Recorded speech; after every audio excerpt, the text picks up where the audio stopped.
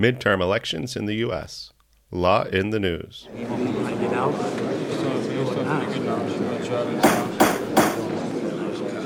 The For Legal English podcast is now in session. Midterm elections in the U.S. Law in the news.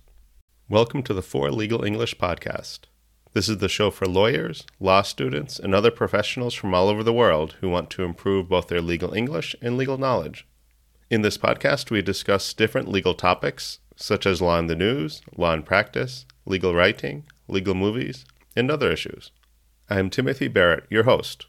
I was a practicing attorney in the U.S. before moving to Tbilisi, Georgia, to become a law professor.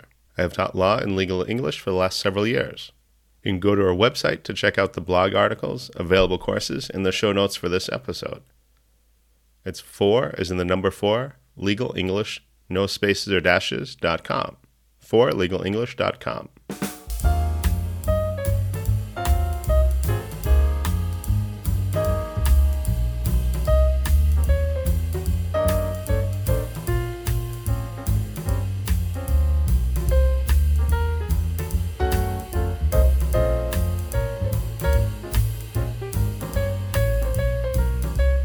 On the docket today, we discuss the upcoming midterm elections in the United States on 8 November 2022.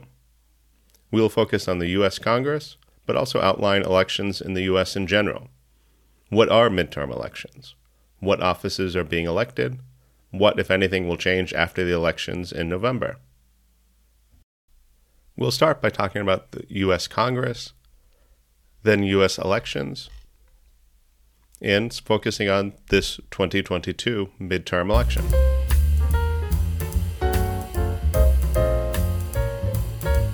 U.S. Congress. The U.S. Congress has 2 houses, so sometimes we call that bicameral, or 2 chambers. We have the House of Representatives and the Senate. And of course, the term Senate comes from ancient Rome, and the division of having a bicameral legislature certainly comes from the UK Parliament, which has a House of Lords and House of Commons. For a bill to become law, both chambers have to vote on it and approve it. There is an exception for new taxes. If it's a bill regarding new taxes, it must originate in the House, but it's not really clear that that's going to be enforced by the Supreme Court anymore. The Senate does have another role that it plays. It approves or rejects people nominated by the president. So these could be nominations for federal judges, cabinet ministers, or any officers of the United States. Likewise, the Senate also needs to approve or reject international treaties.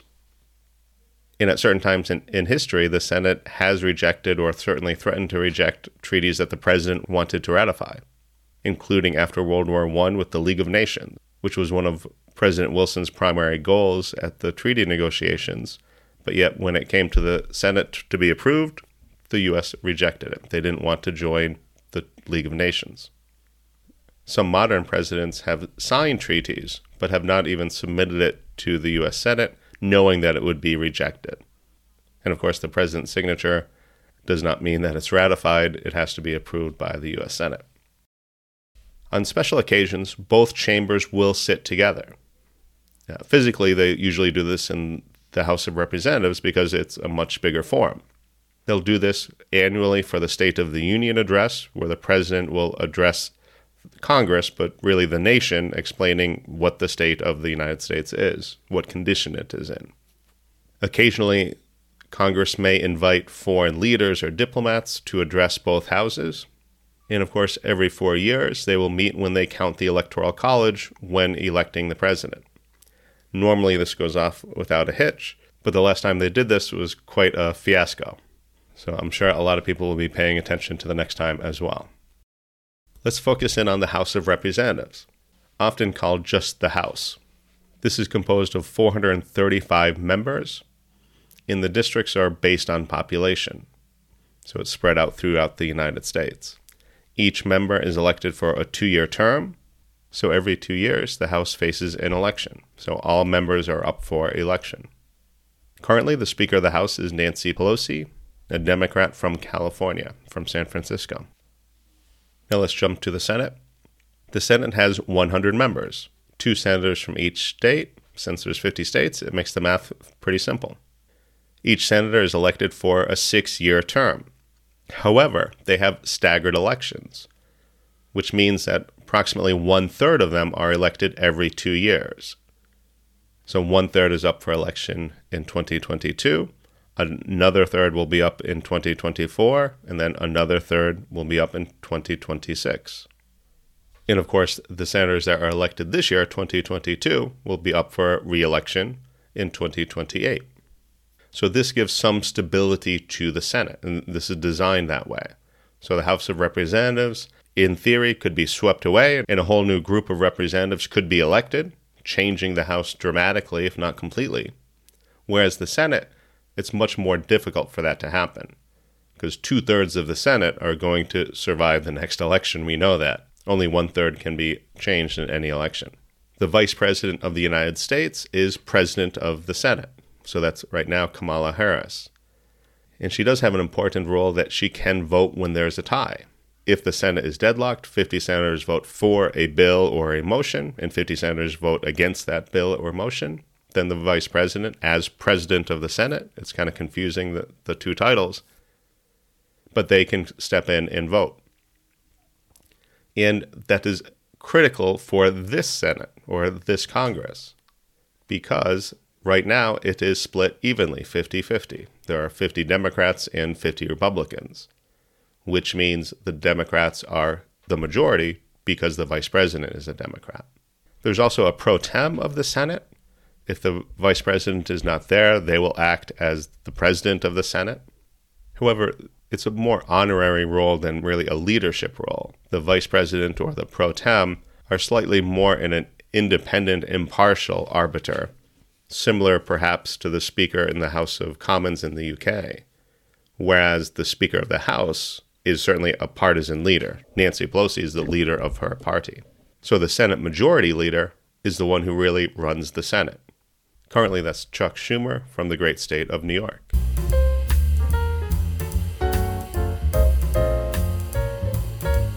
U.S. elections. The president is elected every 4 years. This happens on leap year. So the last election was 2020. The next election will be 2024. And of course, this is the biggest election in the country. So it helps drive some of the other elections that coincide with it.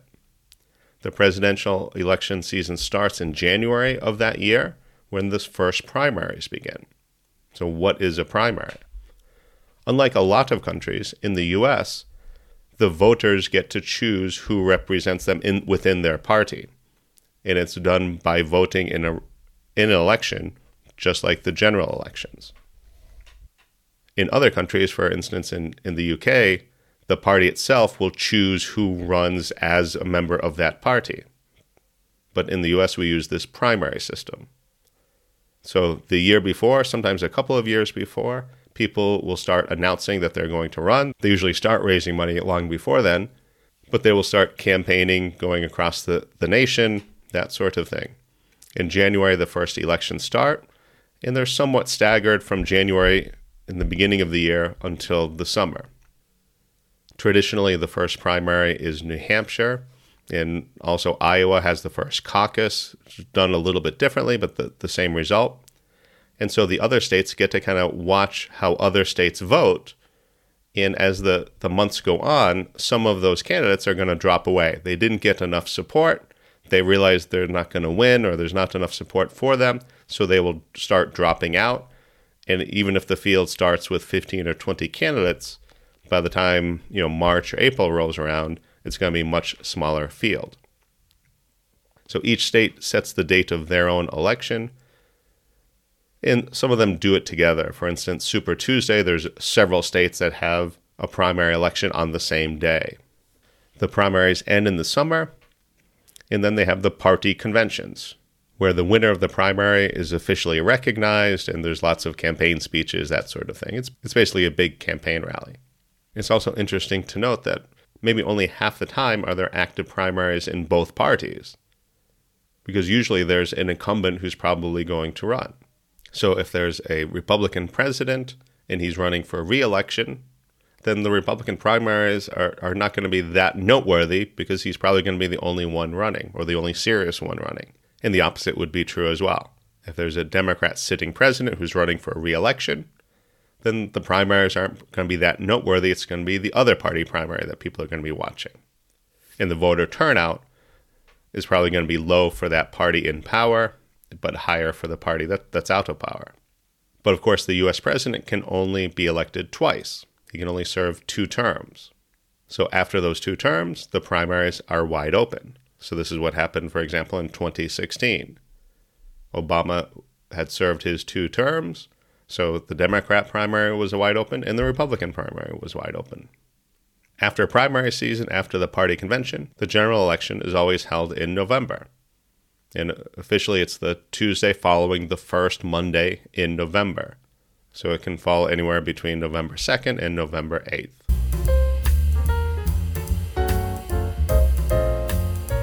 Political parties. In the U.S., we have only 2 main parties.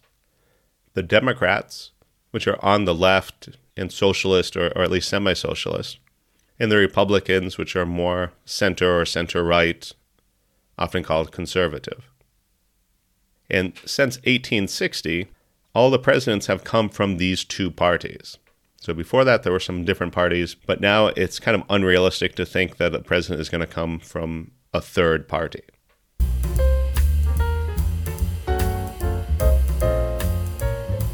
Midterm elections. So midterm elections are the elections in the 2 years in between the presidential elections. And because the president isn't running, there's usually a much lower voter turnout. It's not as exciting. People don't pay attention to it as much, so there's usually a lower voter turnout. And historically, the president's party usually does poorly in these elections. Not always the case, and certainly sometimes they do much worse than other times, but usually they lose seats in the House and the Senate. They're usually not going to pick them up in this off-year election. Now, these are the 2 main elections in the United States, for at least for the federal system, the presidential year or midterm elections. But of course, some states have elections on other years and on other dates. It's up to the state, and they're probably usually lower turnouts than during the presidential election or the midterm elections, but often they will have it. And of course, sometimes there are emergency elections. There could be recalls. This happened last year in the governor of California. Governor Newsom was recalled. Basically, they had enough signatures that said, we want a new governor, we want this governor recalled. So in California, they hold an election. And he got enough votes that he won that recall election, so he stayed as governor. If he had lost, then whoever got the most votes would become the governor until that term expired normally. Another reason for an emergency election might be if someone dies. So if a member of Congress, a senator, or a governor dies, something like that, some states they will automatically call an election.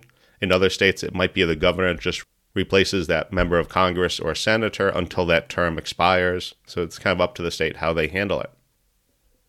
And of course, in some states, you might have runoff elections where there were multiple candidates, none got a majority. They need another election to determine the winner.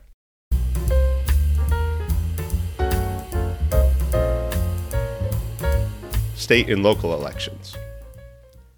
The biggest state election is probably for governor. Each state has a governor, but of course they also have a state legislature. Each state's organized a little bit differently. It could be unicameral, where they just have one chamber, but I believe most of them do have a bicameral legislature. And of course, depending on where you live, there are local elections, such as for mayor or city council, or county commissioners, the sheriff. If it's a town, you might have town selectmen or managers. Of course, the prosecutor, whether they're called district attorney, county attorney, or state attorney, are elected. And there are other public positions that are elected as well. Sometimes even state judges are elected.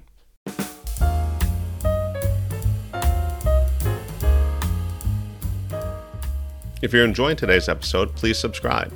It would really help us out if you gave us 5 stars and a review.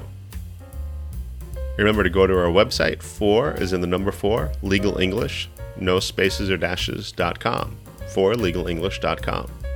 Check out our blog articles, available courses in the show notes for this episode. And I encourage you to comment. At the bottom of the show notes, you can leave a comment or ask a question.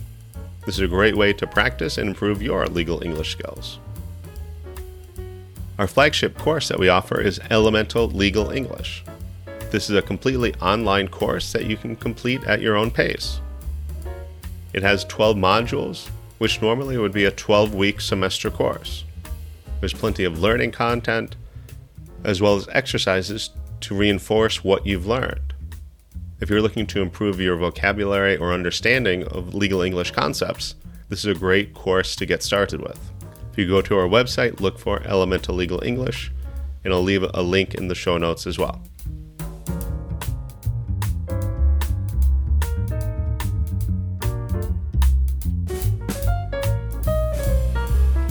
(2022) election. So what's going to happen this November in this election? Let's look at the Senate first. Currently, as I said, it's split. There's 50 Republicans, 50 Democrats. The Democrats have the majority because the vice president is a Democrat.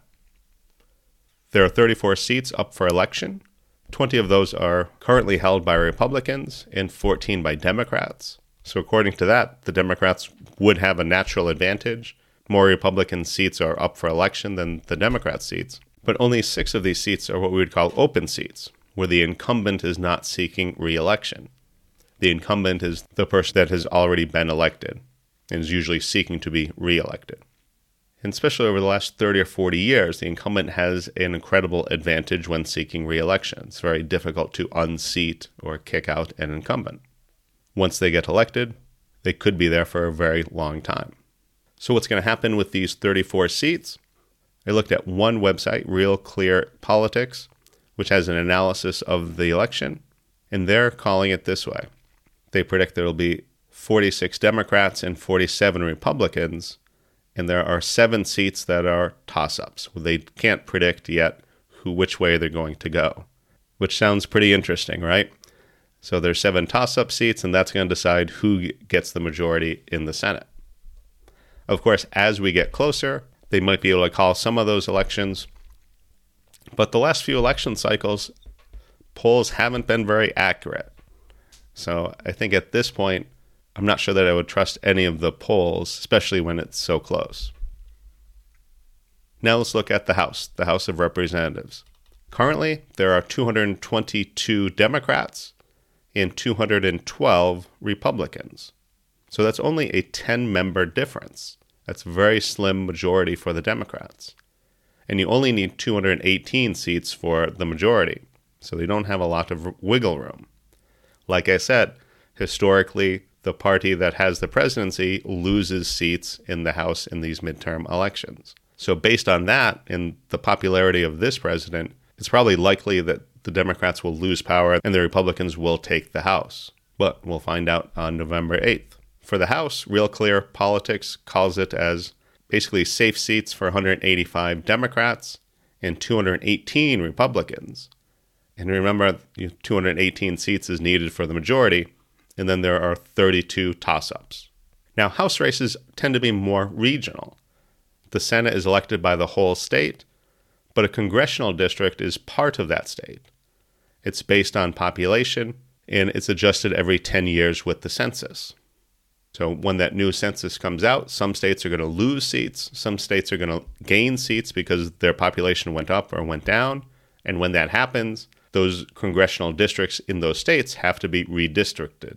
You might have heard the description of a red state or a blue state, basically meaning a red state is Republican, a blue state is more Democrat. And often that's true. And some maybe purple states are kind of in between. It could go either way. But even within that, there are some red states that may have some congressional districts that are pretty blue, or some blue states that have congressional districts that are pretty red. So it is a more regional or local election. So what will be the result after this election? It's always tough to tell the future, but it certainly looks like the Republicans are going to take the House and probably the Senate, although the Senate is much closer. If they do take the Senate, it's going to make it much more difficult for the president. Because even though the president has been in a couple of years, usually after the midterm election, some of his cabinet officers usually will leave, and that happens, naturally, over the course of his presidency. There are going to be some judicial vacancies that he's going to nominate people for, and all of those things need the Senate to approve. So if it's a Republican Senate, it's going to be much harder for his people to get approved, or at least to go through smoothly, than it would be if his party controlled the Senate. The election of the senators is something definitely to watch and keep an eye for. Regardless, it looks like the Republicans are going to take the House. And so that means once they have the House, they can do some investigations. The House has been investigating the former president and January 6th protesters/rioters. If the Republicans take the House, that same investigative power of the House of Representatives can be used to focus on the FBI, the Department of Justice, the IRS, the tax agency, and other government agencies that are maybe not doing what the law says they should be doing. If anything will come of those investigations, I'm not so convinced, but it may be interesting to watch nonetheless. So whatever happens this November is also going to set the scene for the next presidential election in 2024. It could be that after this election, we hear from maybe Joe Biden and Donald Trump. Are they going to run in 2024 or not? And if they don't, we're going to start seeing a lot of potential candidates start talking, starting to maybe raise funds, get their name out there, make some speeches, and try to get some political support for their own campaigns. If they both run, it'd be kind of interesting to see how the primaries shake out. Will they be contested by their own parties, or will their own parties kind of let them run? There's kind of arguments to be made on either side of that discussion. But if for some reason they both ran and their parties didn't contest, that would be certainly the first time in my lifetime, and I think much, much longer, maybe going back all the way to Washington's election, that we really didn't have a contested primary. Like I said, often one party isn't contested if they have the sitting president, but usually the other party is heavily contested. If we have both candidates kind of just going through the motions in the primary without facing much opposition, that would be a first. And so I don't think that's going to happen. But what do you think?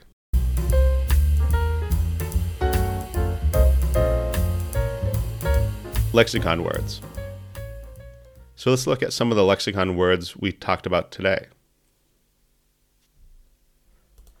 Blue state, Democratic Party, general election, incumbent, midterm election, political party, primary, red state, Republican Party.